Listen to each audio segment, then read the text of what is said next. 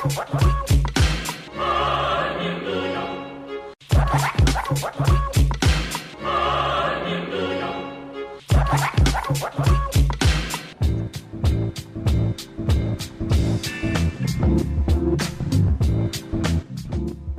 God it's free range. You are listening to Free Range Radio Friday with your host, Michael Alves. Pour yourself a beverage and turn up the volume because here on 101.5 UMFM, the weekend starts now.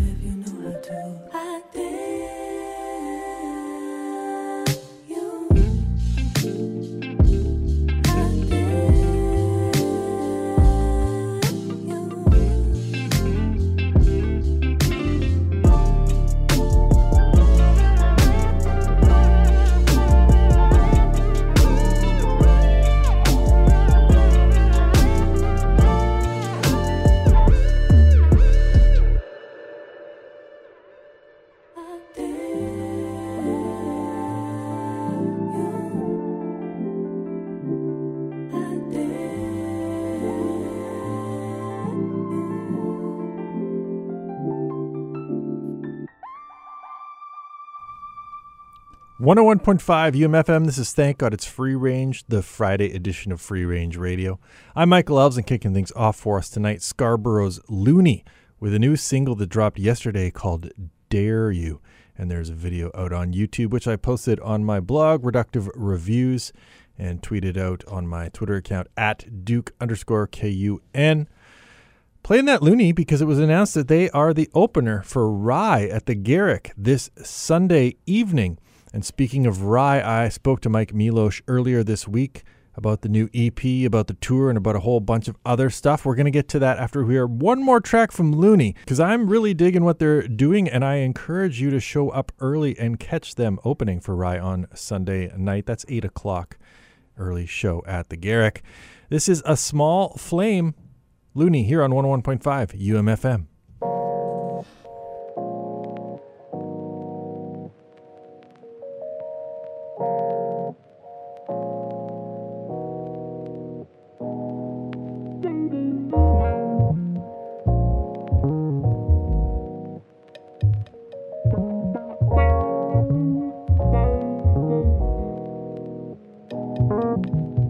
Small flame, that's what we got.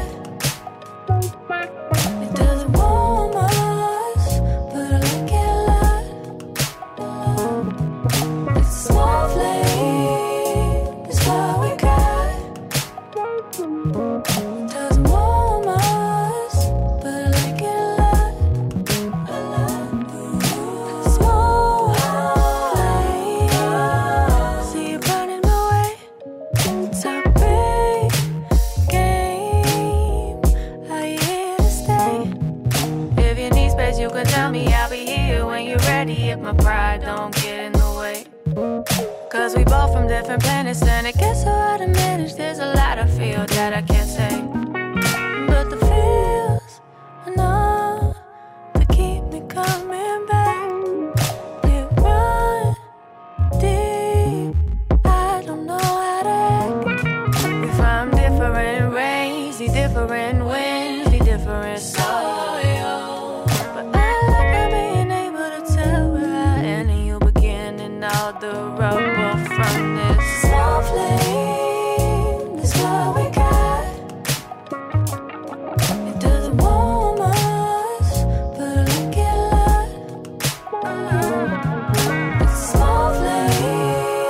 That's what we got. It doesn't want much, but I like it a lot.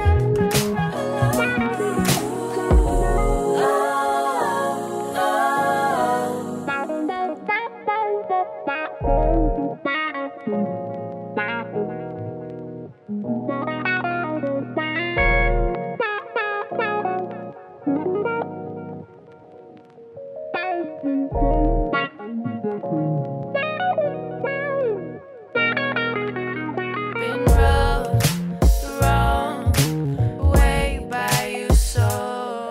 Been rough, right, way by you more. I ain't myself when I knocked out. Then again when I give in, can't tell you what that's all about. But prepare for stormy weather when I can't keep it together. You don't do no better when you shout. But it's a new moon for me and you. I say the same thing about every week or two.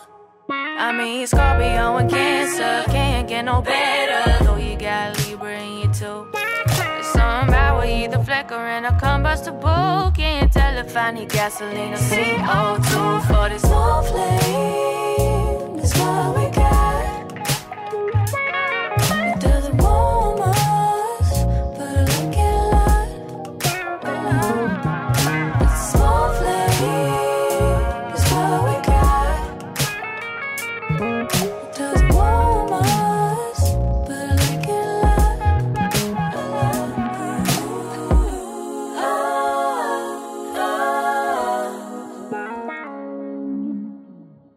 All right, bringing his latest EP, Spirit, to the Garrick on the 15th. Mike Milosh, a.k.a. Rye, joins us by phone. How are you doing? I'm great. How you doing? I'm doing very well and excited to see what the latest incarnation of this is, because I know that you did the folk festival. You had your live band with you around the time of Blood, and I know that you've kind of transitioned towards the piano a lot on the new EP. Are you kind of stripping things back for this round of performances, or is the whole band coming with you? No, it'll be the whole band, because I'm not doing like a tour that's Spirit specific. It's not like supposed to be just the EP, Okay. Or the record. It's just me doing a Rye show in general. So I don't even know what songs we're doing yet. I probably won't know until I get there. I make that decision as late as possible. Is there a reason you make that decision as late as possible? Yeah, I mean, you don't really know what the vibe is of the place until you're there. So I kind of like making that decision after walking around and checking everything out, you know? Kind of post sound check then, coming off of that? Yeah, exactly. Because I don't want to like shoehorn in a set to an environment that I don't really know what's needed for that environment yet. I like to be there, see it, see what people are like, see what the vibe is, see if it's chill, see if it's excited, and then go from there. Then a room sound can kind of dictate what songs you do or don't play? Yeah, or it dictates how we play it, or if we slow down the tempo or speed it up a bit, or if it's approached a little bit more aggressively, if I approach it really gently. It definitely is affected by the actual acoustics of the environment. Right. So you released Blood remixes in the fall of last year, and I'm curious if any of the people's takes taught you something about your songs or revealed something about your songwriting in hearing other people's reads. Not really. I mean, the whole point of the remixes is just to kind of have someone else rethink them just for their own reasons. I find it like really fascinating, really interesting to listen to, but it doesn't really change my perspective when I'm creating the music myself, you know? It just, the remixes are what they're supposed to be. They're somebody else's take on it. I kind of dig that, you know? Right. So then you follow up the remixes with Spirit, this new EP. And as I understand it, you and your partner are storing a piano for someone else, and that's kind of led you to playing the piano every day? Yeah, we were like babysitting someone's baby grand, and then I started playing it a lot. And then I decided to buy a very specific piano. I hunted down this like 1984 U3 by Yamaha that has particularly nice wood, and then that's when I started just kind of making recordings, and I was like, you know what, I'm going to turn this into a record. Yeah, that's kind of how I created Spirit. Now, you hunted down a very specific piano. Was there something about this, like had you played this piano in the past somewhere else and really liked it, or what led you to this Yamaha? Yeah, I had, and it's just the 80s era of Yamaha uprights are very, very nice, and the action is amazing, but they sound really good. So I was looking for that in particular, and then I found this kind of hybrid between a grand and an upright that it just sounded perfect when I heard it. So, but I'd been looking for a mid-80s Yamaha, and this fit the bill, and I fit the bill, and then I just kind of had it tweaked, had someone build a custom mute for it that's on a lever, so I can have it like not fully on or fully off. It's got like all these kind of variations of on and off, and then from there I just kept making the record. Yeah. Now, had you written with piano in the past? Like had you written on the piano in the past, or was this kind of a new experience for the EP? I had written the song "The Fall" starting on the piano from my very first Rye record, and there's been a couple other things, but I think the reason why this is a piano record is this is really centered, like emotionally around the sonics of the piano and what the piano gives to me and the way I react to the piano. So my other songs, I don't think of as piano songs. I think, okay, there might be a piano on it, but this record was just like a piano record where everything that was created was born on the piano.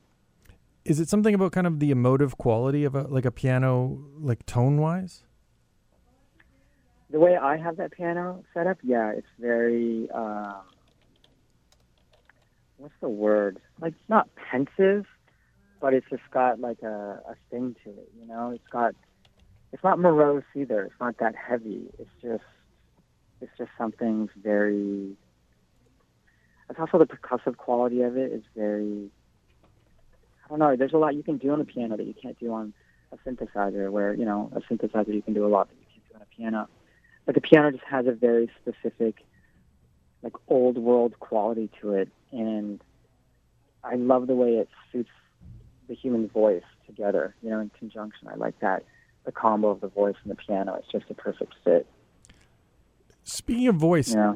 I read an interview you did with Billboard China from, I guess, maybe last year, talking about your singing style and that you let sound out of your throat as opposed to pushing sound out. And you described that as Yeah, having that's kind of like the concept behind not using falsetto and using like air tone, you know? When you're kind of allowing air to flow out of your voice, you're not like pushing it, or you're not trying to make it forced. It creates a different tone. It's not as shrill, and it's definitely not falsetto. You know, falsetto is very forced. You got to push really hard and change the shape of your vocal cords to get that tone, to get that volume.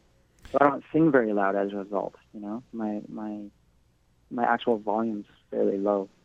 Right. There's a hush to your voice for sure. Yeah. Now, is that something you had like a vocal coach? You learned this, or is this something you just kind of developed on your own? How did you kind of figure out this style? It's what I find pleasing, essentially. It's not. I don't have a vocal coach. I never have really. I've done some vocal classes in university, but yeah, no, it's just that's what I like hearing. I don't like being yelled at. You know what I mean? Like I find a lot of singers push because they're trying to overpower. They're pushing all this volume for it. I'm like, well, you know, this isn't opera. I think opera, you need to do that because you're singing to the back of the room. But in music, that's a lot more or is inherently intimate, what's the point of yelling at someone or forcing tons of volume out? I think it's better just to bring everything in and just mic it better. Right. Now, you another interview that I read, you were talking about how, coming off of a very busy touring schedule with Blood, you were kind of leaning on sort of contemporary or classical music and sort of the quiet to provide a bit of downtime for you, or at least kind of respite. Is that kind of what led you to Olafur Arnalds? Because that's certainly someone who's part of that scene right now. Yeah, we had met. We played a bunch of festivals together, so we got to see each other play, and I met him a bunch of times in the backstage areas of festivals. Really, really nice guy, and I just happened to like his music, hearing it, playing it. I've been in many a yoga class where there's an Olafur Arnold piano piece, and I'm doing like a particular pose with Olafur Arnold playing. So then me and my girlfriend threw this. We did these ambient nights called Secular Sabbath, and we did one in Iceland, and we asked him to play and do an improv ambient set with me, and it ended up being 4 hours of him playing piano and me singing for 4 hours. We had a small crowd of 50 people in a very small environment, and we just really clicked really well. So we just kind of decided that we would eventually make a song together when our schedules allowed, and our schedules allowed, so I flew to Iceland and made patients with Olafur. It's a beautiful experience. He's got an incredible way about him, like the way he plays piano. It's really amazing. Writing a song with him, or like going into with the intent of creating a song, what's your headspace like when you're working with someone like that? Like, are you trying to kind of tap into the tone that he's set on previous releases, or are you just kind of like working off of his emotion? Yeah, we just kind of like let things go and just, you start playing a chord progression, I start singing along with it, and we're like, oh, that actually sounded really good. Let's just record that. And then I think we probably record in a very similar way, and we're quite fast. I was only in Iceland for 2 days with them to make that song. And then I finished the proper vocal take in basically back in LA. So I'm like, okay, that's cool. And then, he did some of the strings there, and I did some of the strings in Los Angeles to team up, so we could get it done, as opposed to flying back and forth. Mm-hmm. And so it was very effortless with him, because he has a really strong aesthetic already that, matches the aesthetic that I'm trying to do, or my aesthetic matches his. So, yeah, there wasn't a lot of, like, getting to know each other musically speaking. It just started. Right. The other collaboration that I was curious about was with Dan Wilson on Needed. And, this is someone who had a career as a band leader and songwriter, and then has, certainly made a name for himself as a songwriter for others.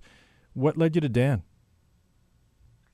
Dan, somehow, like, there had been talk with my managers about us liking each other's music, and then it was just like, hey, do you want to meet each other? So we just met and decided to try working on something.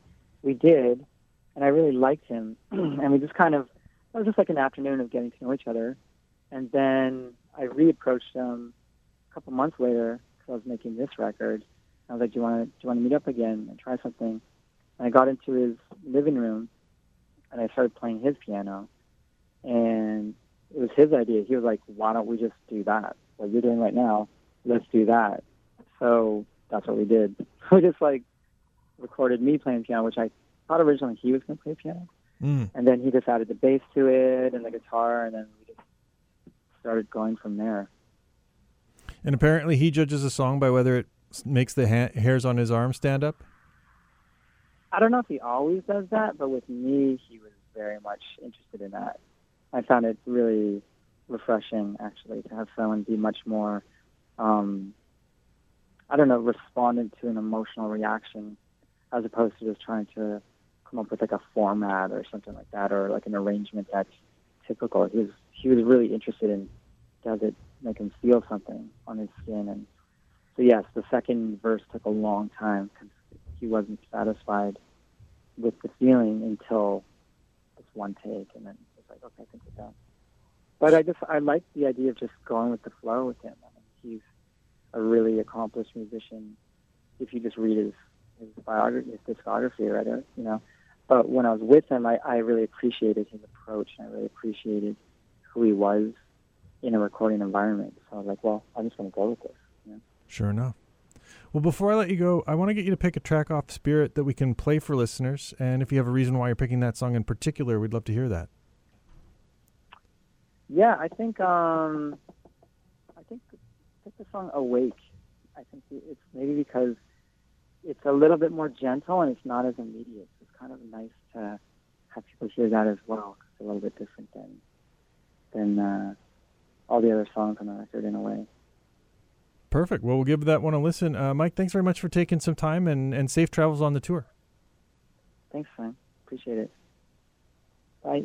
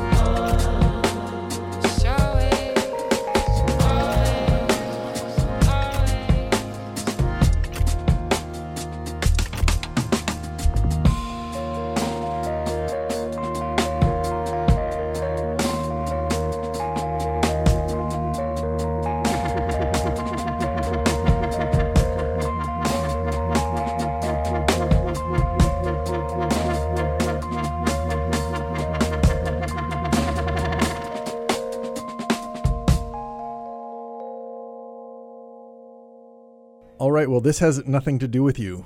That is not a warning, but it is the name of the new book from Lauren Carter. Welcome. Thank you. So, I mean, not every book uses the title within the text, but this book does. Multiple times, actually. Yeah. And so I'm curious, like, was this always the title, or did the title evolve? The titles for me come pretty early on. Okay. So, yes, it was, once I got about 50 pages in, I probably had that as the title. Kind of the first time you wrote This Has Nothing to Do with You? It could have been. Yeah, it could have been.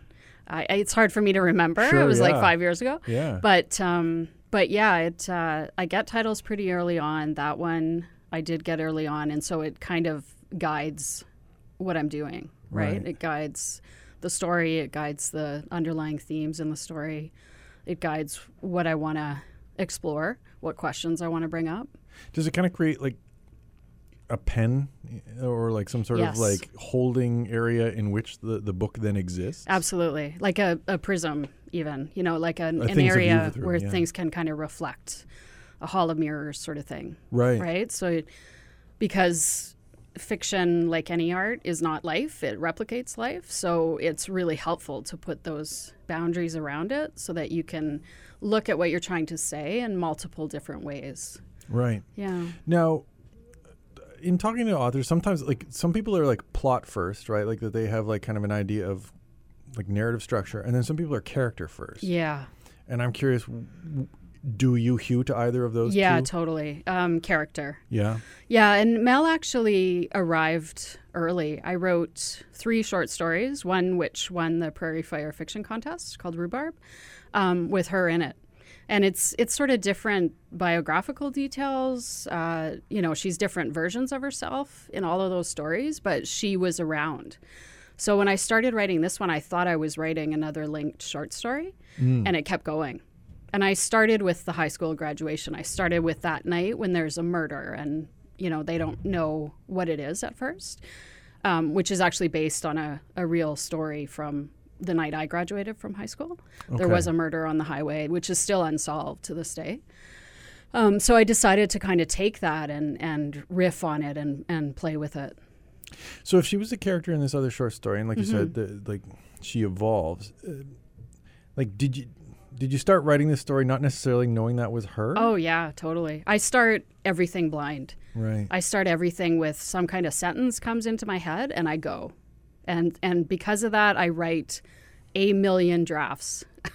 And I have there's a lot of chaos, there's a lot of confusion when I don't know what the story is about yet, where it's actually going. But I just persist in trying to unravel some kind of a thread of plot within that first draft. And then I'll go back to that and see what is the arc here, what is happening. So you take that real life murder, the unsolved one, you use it as kind of a jumping off point for this story, and then you're incorporating a character that you've already written in the past. Yeah. Like, is there like an intentionality to that? Like do you actually think in your head, like, I want to put this person on this course? No, she just came. She came in a different way. So it's less like she's a solid character that I'm moving around, and more like she's a voice that starts talking and through me. It's a channeling thing, Michael. Yeah. Okay. Yeah. No. And I'm always curious. Like, I'm very I mean, interested in like the mechanics of creation. Yes. And kind of like how. Oh, it's so mysterious, and really, I don't want to do that thing where I'm saying, oh, my characters just decide what they want to do, because it's not like that. No, and like it's you said, more collaborative for me. And if you have like a million drafts, that means you're sifting through to figure out which things they're doing. Exactly, and I'm sifting through to figure out what do I need to happen in order to show what I'm trying to say more effectively. Because it's not all about her. It's also about the dynamics of the theme that I'm exploring, that idea of empathy and that idea of, what are we responsible for outside of our own lives, that kind of thing. Yeah. Early on, the central character reflects about, her dad's way of looking at the world and sort of closing himself off for it and saying, like, it doesn't concern me. Yeah. And that her brother and her mother both gravitate towards like feeling the entire weight of the world. Yeah. And neither is necessarily presented as the way to go about things. Mm-hmm. And obviously Melody is like struggling with which way to hew towards. Mm-hmm.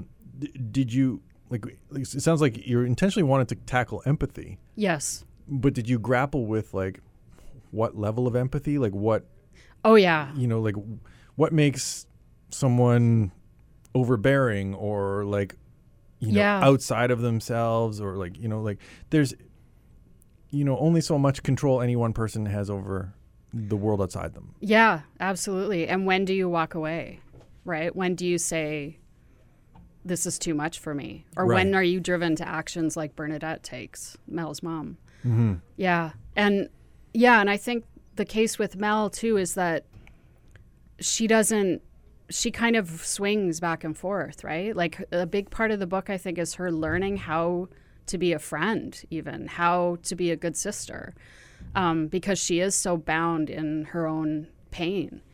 And so she keeps making mistakes, right? One wrong decision after another, trying to cover her tracks, lying to people. She has a propensity for lying. And that, I think, was kind of intentional, because I didn't want to, make it like a overbearing morality tale. I wanted her to be confused. I wanted the questions to be raised rather than to be like preachy in any way. This is not like a role model everyone needs to ascribe Oh God, to or something. she makes my editor was talking to me about how she just kept cringing, like seeing one mistake after another. It's like a slow motion car crash at times. Yes. Where you just kind of see things coming her way and you're just like, oh my God, get out of your own way. Yeah, exactly. Yeah. But it's told from her point of view. And I wanted to maybe talk a little bit about interiority and like how you find that voice and then also like propel the like plot mechanics through that like interiority, right? Because I mean, people see things their own way and it's not necessarily like how things are actually happening, right? This is the Rashomon thing that, right? There's like three participants and the fourth is the truth, right? Yeah, absolutely. So how do you sort of walk that line of like, this is her story, but like she is not necessarily, I mean, everyone's an unreliable narrator. Yeah. And because there are so many secrets in the book that are held from her that she is on this journey to uncover, and bits of, life-changing news that come her way. Like all of that I had to really get clear in my head. Like what exactly happened? What happened between their mother and Matt? What were the, stepping stones that night of the graduation? How did that happen? So I needed to be very clear about that. And it took a while for me to figure all that out, Yeah. So what goes into figuring that out? Just a lot of thought, a lot of looking out the window, a lot of frustration. And sometimes I think, the most beautiful thing is when you're kind of, it's in your head, you're rolling it over, and then boom, it comes to you, right? And I remember when it came to me, the final turning point of that book, the straw that broke the camel's back, so to speak. It is like an epiphany. It just kind of arrives. And I think that happens the more you're dwelling within the story. If you can live inside the story for a time, it will sort of fit the pieces together, or it does for me anyway. Is it a matter of like kind of sifting through those drafts and seeing kind of like a circuitous path? Yes, that too, for sure. And seeing areas that I want to expand on, and different characters that I can bring in to help shuttle things along. Like bringing Mel's boss to life. That was a very late stage thing. That whole part with her work at the end, I don't want to give anything away. Yeah, I don't want to like spoil like narrative developments, but I do want to kind of like explore kind of the book as a whole. Yeah. So I mean, because I said like it's her telling, Mel's telling, but like you said, you bring in these characters and attempt to explore their lives and open these people up. Does it present a problem to paint a picture of other people through another person's eyes, Through right? the Because it's not first-person your narrator? eyes; it's through the first person. Yeah, narrator. and I think the limitation there is that you are with the character. Right. So you have to work with that limitation. Like, it's a first-person narrative, and so what she sees is what she sees. And so I can't go into the secret rooms that are held back from her. Right. She has to find the key and go into the room. Yeah, or the key. I mean, I had a lot of fun with scenes with her and her best friend Josie. And Josie, like, is constantly trying to tell her something and she's not listening and cutting her off. And then, you know, I built that very consciously until finally Josie is like so pissed off at her and Basically, it's like grab her by the and throat says, be like, "This is what I've been trying to tell you. This is the news. You're so self-centered." So that was fun. right. And that self-centeredness. I mean, obviously for her, it is a coping mechanism, right? Like she has had trauma in her Yeah. life, and I mean, her first instinct is to run away. She runs away to BC, and then she runs to a cave in Sedona. Mm-hmm. And even though she comes back, she's still running away, Yes. right? Like Absolutely. and creating like drama of her own with a dog and other things that keep pulling her away from, you know, being aware that she's supposed to babysit on her brother's anniversary and all. Like she just Yeah. is like wrapped up in her own thoughts, doesn't even realize like what Josie's trying to say to her. Yeah. And it's, I have to imagine like trying to make her sympathetic without being like, she's not necessarily like an anti-hero, but she's not Yeah. heroic. I mean, I think the real thing about Mel that I really loved about her is her vulnerability. You know, she's still trying. Like she's struggling a lot and she keeps making mistakes, but she's trying, you know? And so I think in that way she's sympathetic. She felt sympathetic to me. Like working with her, I felt for her, you know? And I love her, right? It's weird. It seems weird to say that, but she became almost to me like a little sister, like ushering her along. And so a lot of the crappier stuff that happens to her came late in the game because I think I was shying away from. Were you protecting her? I was protecting her a little bit, and I realized that I couldn't do that. I had to make the stakes higher so that to propel the reader deeper into it. And yeah. So that was an interesting turn. You say you love her. Yeah. Could you imagine yourself writing a character you didn't love? Like, do you find that I you have. Okay. I absolutely have. Like in my first novel, in Swarm, Marvin, he's sort of the kind of anti-hero, I guess you'd say. And everyone hates him. Everyone who reads that book tells me, you know, and he was not a very likable guy. And so, yeah, he does terrible things. He leads the narrator to terrible things. So, yeah. Does that feeling towards him make it harder to write a character? Yeah, like he that? was really hard to write. He was very hard to write. And I think if I revisited that book, I would try to understand him more.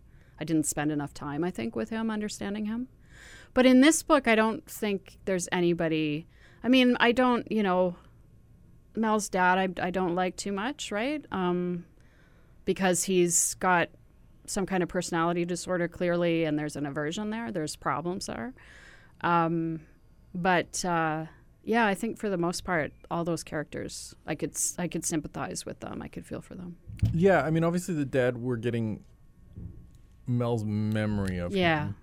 Yeah, and not really any of his backstory, Yeah, which I wanted to put in, but I couldn't. but quite I mean, figure that out makes how. sense in this. Like, kids don't necessarily always know their parents, right? True. Yeah. And particularly, like, kind of when you're younger, your parents are kind of a mystery to you outside of like your specific interactions with them. Yeah. He's painted as like detached. Yes. And whether it's like an aloofness or like a purposefulness, right? Because Mel does talk at one point about kind of like his response to like tragedy in the world is like, I can't control that. I can't deal with that. So I'm just going to ignore it. Mm-hmm. Yeah. And it's painted in obviously stark contrast to Matt and her mother. Yeah. And so it's not necessarily like he's the villain for doing this. Yeah. Because it's obviously impacting Matt and her mother in a very damaging way, Absolutely. Yeah. and it's more or less a coping mechanism. Yeah. Yeah. Sure. Yeah. So yeah, like I think the nuance of like how you see your parent or how Mel sees her parents in this respect is probably like a hard kind of Yeah. thing to juggle. That was hard. That was tough. And I think writing about the moment they met, her parents, Yeah. really helped me with that because it gave a foundation that any kid would have, right? Any kid would know, or many kids know that story of how Right. their parents met. So I think in a lot of ways that was almost enough for me to go into their past, right? Right, and you I mean, there's in like the a very parents' specific past. vision of that too, because obviously she's on stage, she falls, she's hurt, but her dad doesn't put down his hammer, and that's like a detail that Mel cues in on. Is Yeah. like, even when he went to help her, there was an obstacle or some sort of like just break between things. Totally. I'm really glad you noticed that. Yeah. So I'm was that- very conscious. It's like a symbol, right? He's still carrying this kind of violence forward. Like, can't put it down. He can't open and be generous to this woman. And that kind And of, he gives her one hand instead of both. yeah. And that's almost like a picture of their whole relationship. Yeah. Right, and I mean, it's obviously meant to be apocryphal, but I think a lot of kids' notions of their parents meeting is that way too, right? Whether the root of it has some sort of like very specific thing like this hammer, Yes. it's painted, right? It's a reminiscence. It's not like Yeah. It's coming It's through historical that- fiction. Yeah, absolutely. And it's also with everything that's happened, right? With them, with the murder, with everything, looking back at that, you know? right. Yeah. So speaking of looking back, one of the passages that I really keyed in on was Melanie talking about the past being a marsh, and that it's pretty to look at, but when you take a step into it, it can like suck you in. Was that like I'm curious about kind of the genesis of that idea, and like was that a driving force? Like had you had a picture like this of history or a person's history in your head when you were writing, or did this come out within the context Yeah. of writing? I remember when I wrote that passage. So in the process of writing this book, my brother kind of had a breakdown and he died actually. And I remember I just dove into this book. Like it was a way for me to kind of put everything away and I just worked on it. And it's about siblings, so it was how I was dealing with stuff. And I remember that. I remember looking at that and writing that passage and thinking about everything that he'd been through, like his whole life leading up to that point. He died by suicide. So it was a little bit of I think a nod to him at that moment. Right. Yeah. So when you write an analogy like that, does that like, I don't want to say take you out of the writing, but like force you to like step back from your writing and think about. Yeah. Sometimes it's like it can be really painful, right? It can be really like it can just hurt, but it also makes it richer. It also makes it deeper, I think. Particularly in a book that's about processing trauma in a lot of ways. Absolutely. Yeah. Is it cathartic then to write something like this? I'm not sure if it's cathartic because I think catharsis is when you can release, right? I think it's more a kind of processing. It's a kind of rejuggling of pieces, fictionalizing a bunch of different aspects that I want to think about. And in that way, there is a kind of processing that's happening to make this thing. And ultimately, you end up with this product that hopefully sort of speaks to other people too, in terms of asking those questions and considering those bigger things about what it is to be a human. Right. And yet there's like kind of like a weird kind of like armbar movement of the fact that it's called This Has Nothing to Do with You. And Yeah. Mel's interior voice basically says that to the reader the first time we read it. Yeah. Is it like a challenge or like a meant, because even the idea of like something having nothing to do with you, Matt is super interested in the Rwandan genocide, right? Yeah, and it's like, does that have anything to do with you? Yeah. No. The issues that Mel has with the dog, right? The dog was very badly treated before she adopts this dog. His, mental state and his inability to kind of handle things. Yeah. Does that have anything to do with her? Not necessarily. So, it's obviously it's the title, so it's a thematic element that comes up again and again. Yep. But it does seem kind of like a pushback against like getting too wrapped up in it. Well, I think I really like that. I mean, I like that because of what we said earlier about Mel, about how she, she's a train wreck. She keeps making mistakes. And so the book is really a challenge. I like that idea of it being a challenge because it's sort of like, will you open your heart to this person who's been through all this stuff that you only know about because you're with her in this first person narrative? So does that have anything to do with you, with the reader? And it raises a lot of questions, too, about the power of fiction and what books can do, right? Like what stories can do for us. They can show us people's lives that we think those people have nothing to do with us. But when we read and enter into the depths of their lives through fiction, suddenly we realize, oh, okay, we are all human. Yeah. This is the way the world works in terms of kismet as far as I'm concerned. I just happened to read an article about brain chemistry and the fact that researchers think our brains function as storytellers and not as reporters. Yeah. Right? Yeah, that this is how we process sense. things. And so obviously in context of a situation like this, yes, of course we take that challenge of looking at the world through this other person's eyes, through this character's eyes, because that's how we handle things. Yeah. And that was why I did make a very conscious choice to set it that spring during the Rwandan genocide, because I remember that time and how, so many people I knew, myself included, were watching that unfold with such limited view because the borders were closed. You couldn't see really into it. And asking that question, what does this have? Does this have something to do with us? Should we step forward? And our government's sort of failing at that over and over again. And Romeo Dallaire being there saying, yes, this has stuff to do with us. Come on. And it's still not being enough. So choosing to situate it then. Yeah. What kind of work has to go into like detail and research to like lend legitimacy to it? I printed out calendars from April, May, June 1994 and had them on my wall so that I could cross-reference what was happening in Mel's actual life with what was happening in the news. And I also went to the CBC in Toronto when I was home one time. I'm from Ontario originally.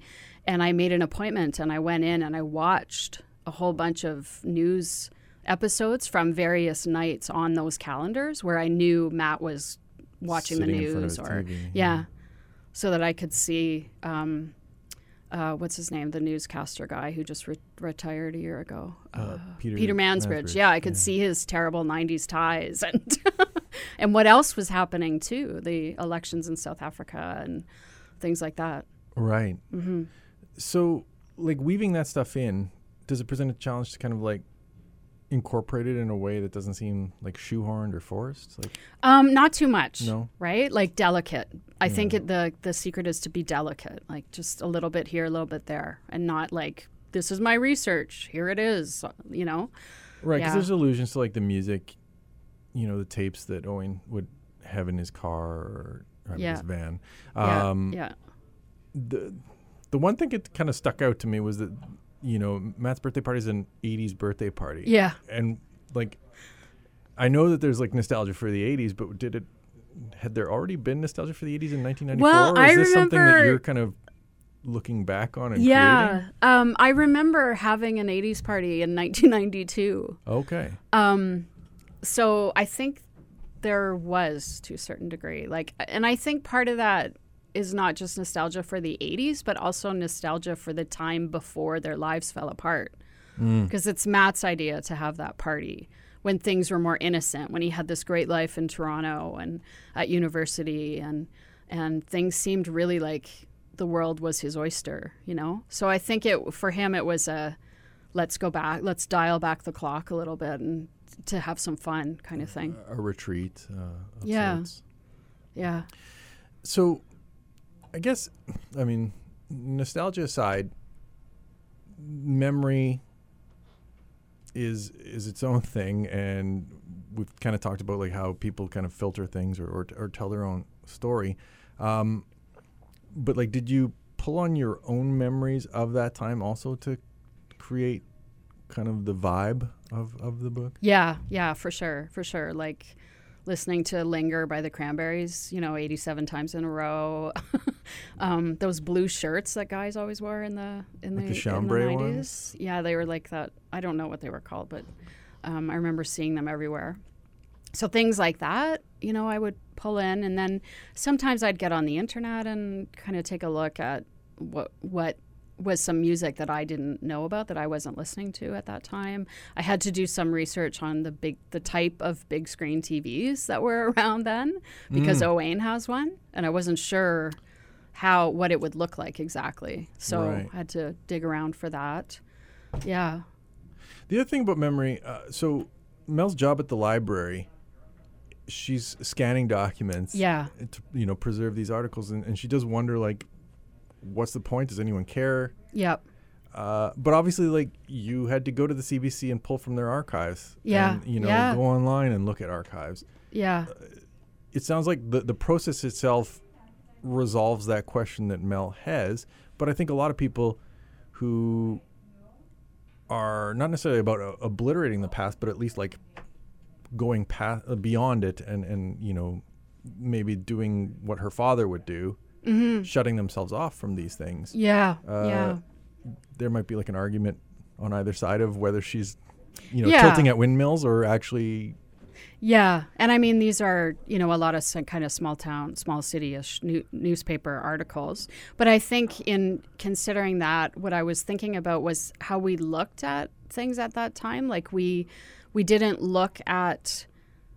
have any awareness the amount of information we were going to have, right? The amount of information that would be saved, that would continuously be saved, and that would be like produced every single day of our lives now. So I think at that time, it's such a weird thing to think about. Like she's, going about this effort to scan these things into the early humongous computer, when now it's like snap of the fingers and it's there. Yeah. So, yeah, it was a bit of a how do we look at information? And I think I wove that in a little bit, just in considering, like, how do we see the world outside ourselves? Because it is such a contrast to now, when this morning I was watching MSNBC, just like the ongoing 24-hour news cycle where Matt's like getting the newspaper and listening to CBC and waiting for the 6 p.m. news and stuff then like that. writing down. Yeah, things in taking his notes. journal. Yeah. Yeah. Like her job then, was that something that you created because it helped kind of tie into this notion of like memory and preservation? Yeah, absolutely. And also I was working at a library at the time. And so I was sort of seeing these, the clippings file, the old clippings file from way back, sifting through that and just thinking about, I'm trying to remember when I came up with the scanner aspect, because I had to really look at that and really ask some questions about, would this have been a thing in 1994? It's maybe a little bit early. Right. But then I had the idea of that guy at the university donating this like high-tech machine. So, Yeah. Well, the book is This Has Nothing to Do with You. Lauren Carter, thanks very much for coming in and talking about it. Thank you. Fantastic discussion. I appreciate it.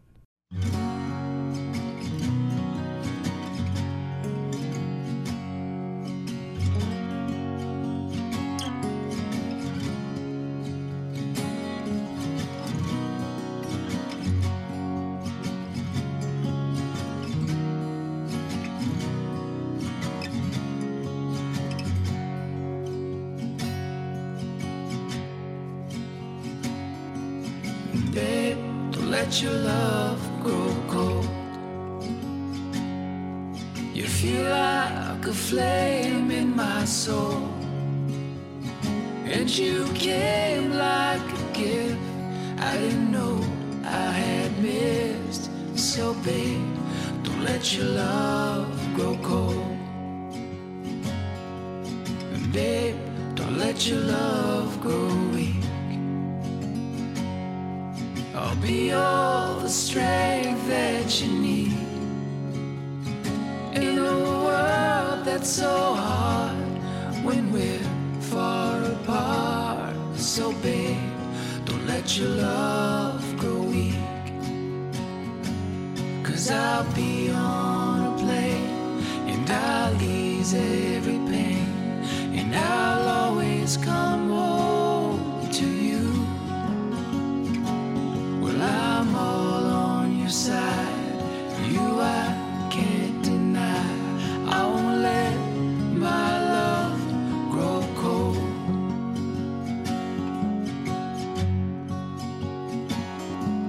And babe, don't ever let doubt in. She's a devil and she'll tear through your skin.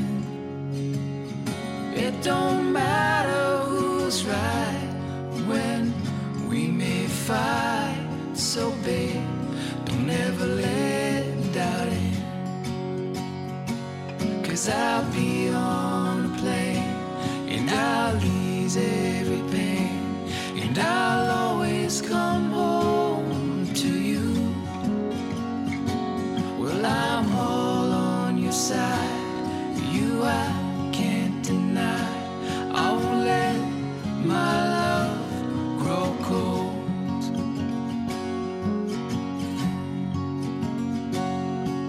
And babe, don't let your love grow cold. Love cuts like a knife, I would know. I will love you today, get more when we're old. So babe, don't let your love grow cold. 'Cause I'll be on a plane and I'll ease every pain, and I'll always come home to you. Well, I'm all on your side. You I can't deny. I won't let my love grow cold. Please don't let your love grow cold. I won't let my love grow cold.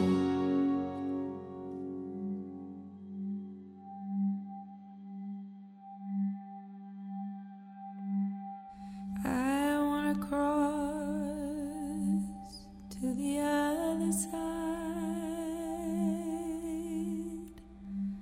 just to see if you're right. I wanna cross to the other side, just to see it in plain sight.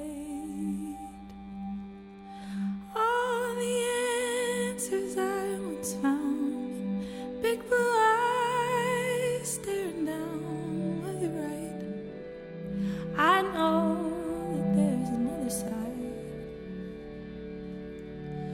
Putting time all over town, I burn holes right in the ground, just looking for screaming into the other side. Oh, I wanna cross into the other side, just for a second, just to know without a doubt that you were right. Oh, you always said you knew with all your might. So then show me, 'cause I wanna see the other side.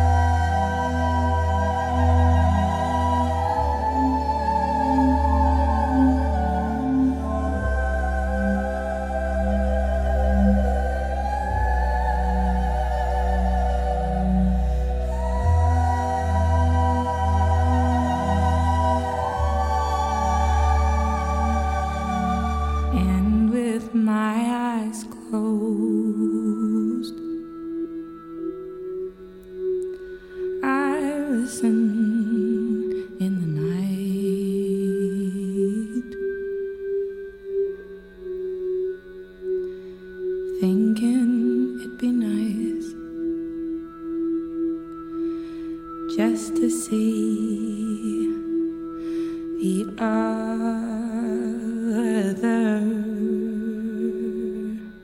side.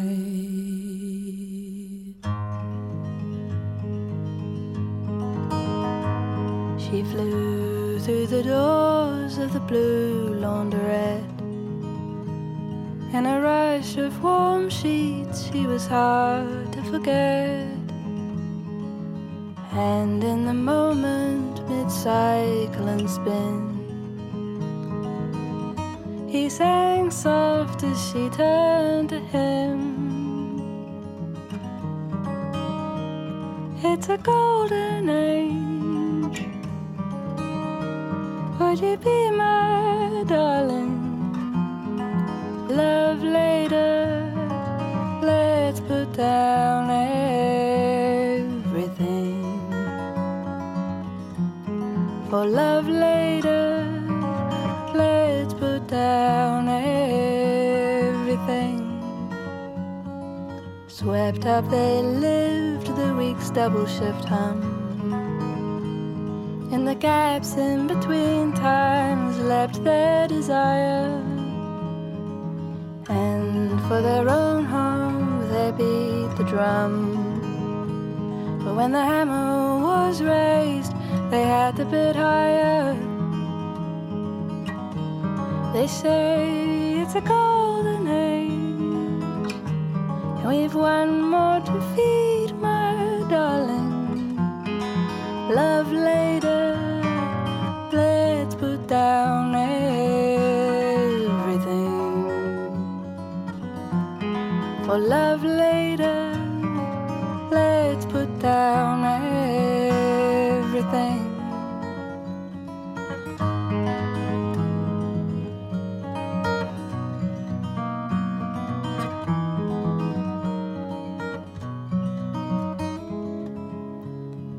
The money's dried up, she turns on the stairs. It's all rigged against us, he punches the air. A clean start, they whisper and face the roulette. That gold rush false feeling as they place their bet. My love later, let's put down everything.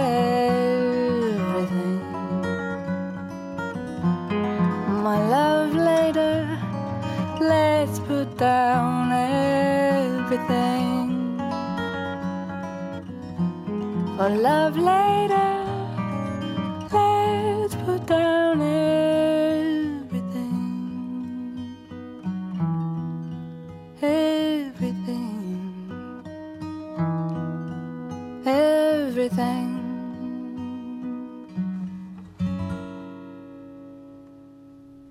Back here on Thank God It's Free Range, you just heard Tiny Ruins with a new single called My Love Lita. Before that, brand new, just did a listening party for it last week. That's Begonia with The Other Side. It's the lead-off track to the album Fear. It's about to come out on Coke's Records, and Begonia set to take the world by storm over the next few months, touring on the strength of that record, and then coming back to Winnipeg to cap things off with 2 dates in February of 2020. Yes, we are already looking at 2020 scheduling for shows. A little closer to home, a little more up-to-date, Burnstick. That was Love Grow Cold from their new album Kiana, and that is at the West End Cultural Center tonight. So in just a few minutes, they will be taking the stage, or rather their opener will be taking the stage.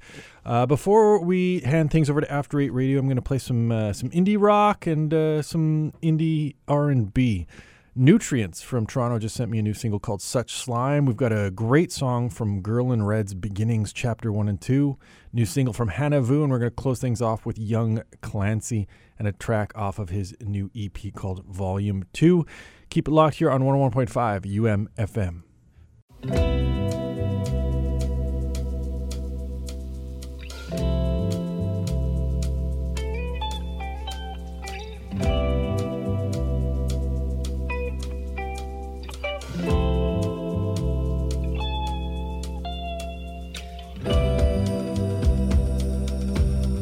March is so cool.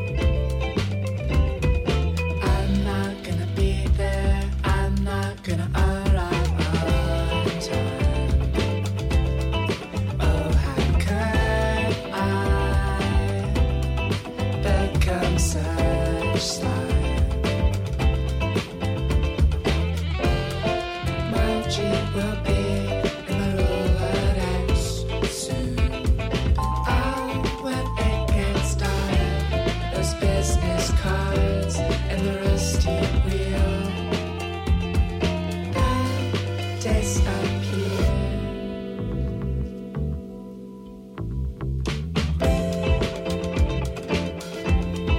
Oh, how could I become such slime?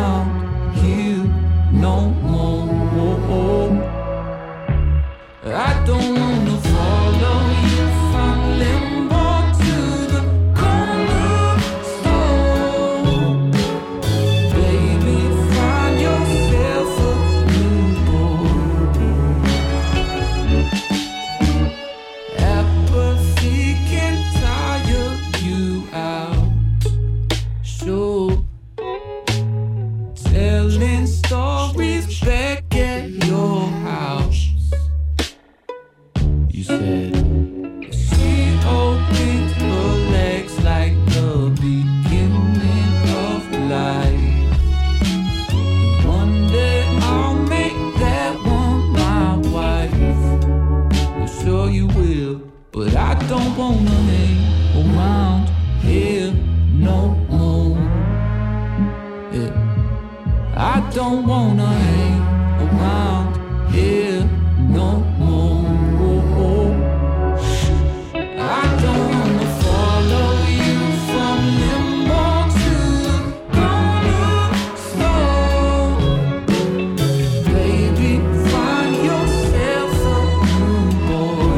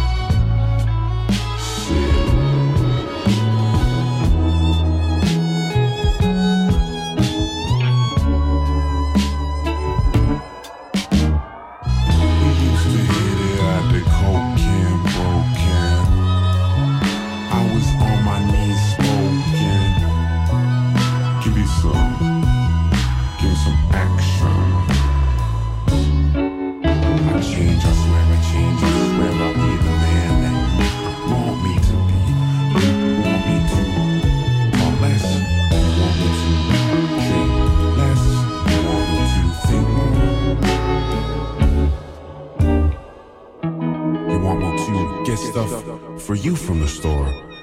All right. Okay.